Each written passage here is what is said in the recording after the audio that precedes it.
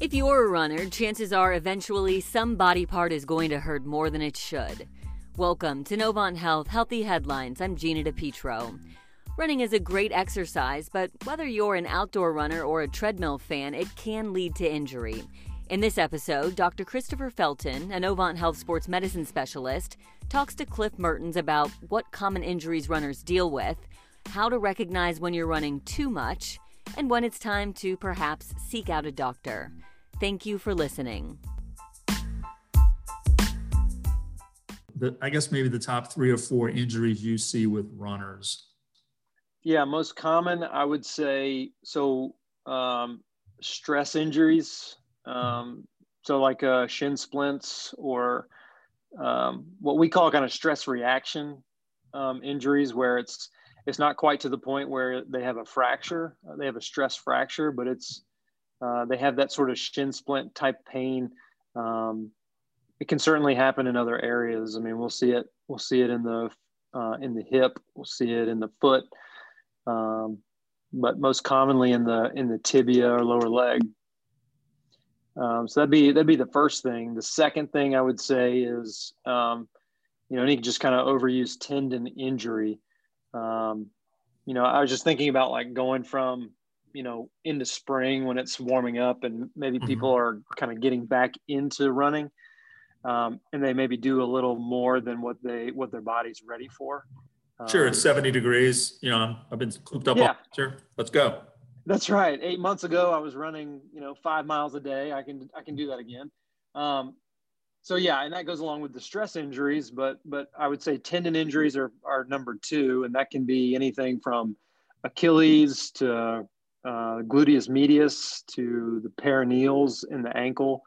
But I would say tendon injuries are the second. And then I would maybe combine these two together. But like an IT band syndrome and plantar fasciitis. What's a general rule for if you start to feel pain?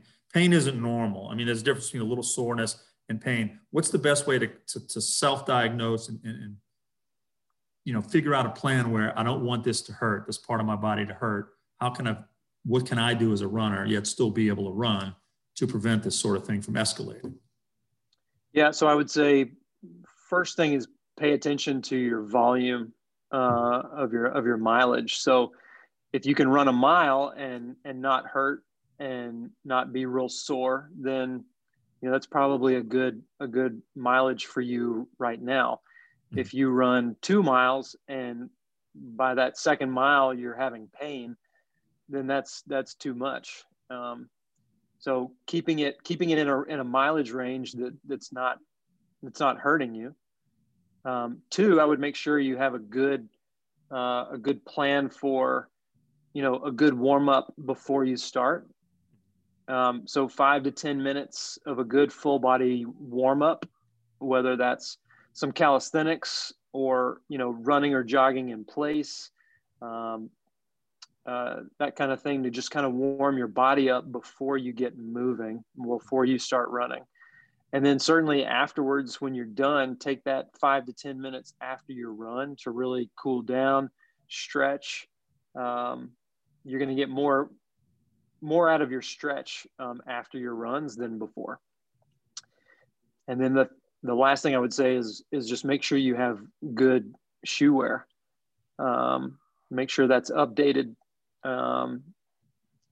before you jump in. Something that's supportive, something that's comfortable. And something that doesn't have more than, 400 miles on it. What is the biggest mistake that beginning runners make? In relation to injuries, what do they do that leads them into danger? I would say too much too soon. Okay. I think just, again, going back to the volume part, I think we kind of have this notion that, we want to get healthy. And maybe the doctor is telling me I need to get healthy. And so it's like, I need to go from doing nothing to doing 7 days a week. And that's just going to be too much, and they're going to get injured. So I would say that doing too much volume too quickly is probably the biggest. And what about people who are established runners? You know, you reach that plateau, you've been running a while, you want to up it a little bit. I guess they have to operate under the same mindset. You don't want to chew off too much too soon and make this big leap from X miles to XYZ miles. Same thing? Yeah. I hate to sound like a broken record, but I mean, that's really a lot of what it is just how much increase in your training that you do at a time. Mm-hmm. And generally that's, you know, that is one of the biggest downfalls, I think, when people start breaking down and getting injured, is they're just doing too much too quickly. It sounds like the key part of being a runner is having patience. Yes, but that is counter opposite to a typical runner's mentality, I think. If I could do 7. If I could do 7, I could do 9. Sure. It's a pretty day. Why not? Yeah, absolutely. Yeah. And I think another good important point is what your nutrition is like, and making sure that your overall calorie intake is matching that increase in physical activity. Because if your body doesn't have the energy that it needs to go that extra 2 miles or 1.5 miles or whatever it is, that can also lead to injury and overuse injuries. That's a good point. I think a lot of beginning runners don't realize that fuel is important. You can't just have the mental drive to say, I want to run and lose in a pretty day. You got to have, I guess, that energy.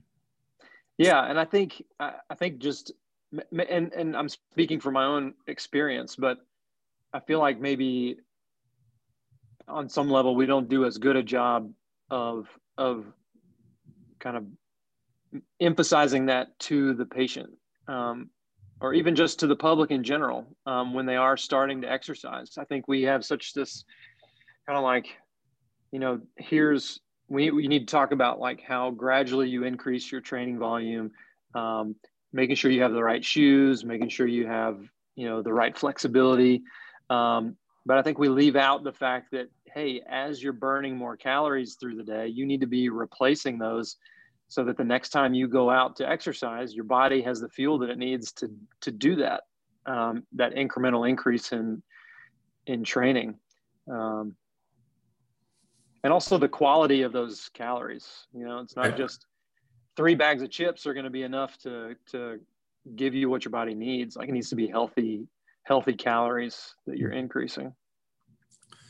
When do people like you come into play? When do I know it's time to go see a doctor? You know, there's sometimes where you're just sore, you might have overdone it one weekend. Okay, I'm gonna dial back. Or when do I know it's time to call the doc? Yeah, I think when those conservative things aren't working. So if you've tried a couple of doses of anti-inflammatory, you've kind of dialed back your mileage a little bit or your activity a little bit, and you're just not able to get better. I think for most people that's probably going to be somewhere in the 2 to 3 week neighborhood, where they've tried and they're not able to take that next step, or they're not able to kind of pick back up where they left off because they're continuing to hurt. So I think the sooner the better. I'm always a proponent of come in sooner, and if it happens to just be, hey, you just need to take an extra day off and you'll be fine. Mm-hmm. I'd rather that than, oh my gosh, you've been pushing through this for 2 months and now we're talking about a stress fracture or something, and it's just going to keep you out longer. Right. So I think the sooner the better. But I think when the conservative stuff has not panned out and is not working, then I think it's time to be seen. And it's easy you mentioned that runner's mentality, because I'm sure the really good runners think that way. I'm okay. Yeah. It's just a little case of shin splints when it's actually the beginning of a fracture, and that stress fracture gets worse, and then boom, 12 weeks, they have to become a TV watcher. Yeah. Yeah. And I think you're right. That mentality is a barrier to coming in sooner, I think. Boy, it is a fine line too. It's what makes you a dedicated runner on a cold day or when you don't feel like it, but it's also can be a little dangerous too, it sounds like, medically.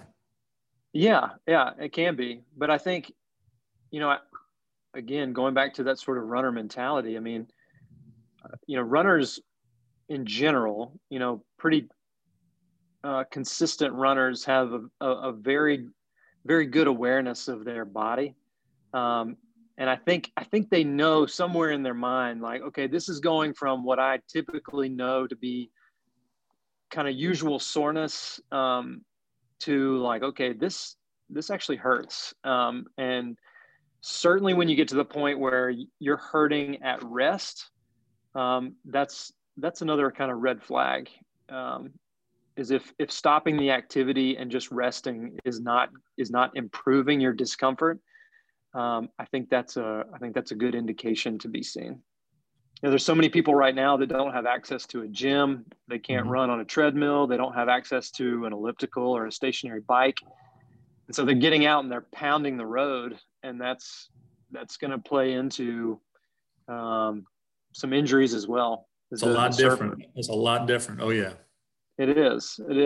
And even those people that they've pounded the road for a bit and they're starting to hurt, they want to stay active, but like I said, they don't have access to doing an elliptical or a bike that would be much better for their leg, allow them to still get their cardiovascular fitness. But because they don't have access to that, they're going to continue to pound the road. Right. So that's another good perspective, I think, in the time that we're living in right now. Yep.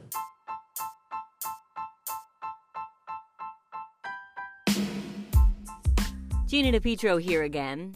As you heard, running injuries are common and affect almost every part of the lower body, but they don't have to.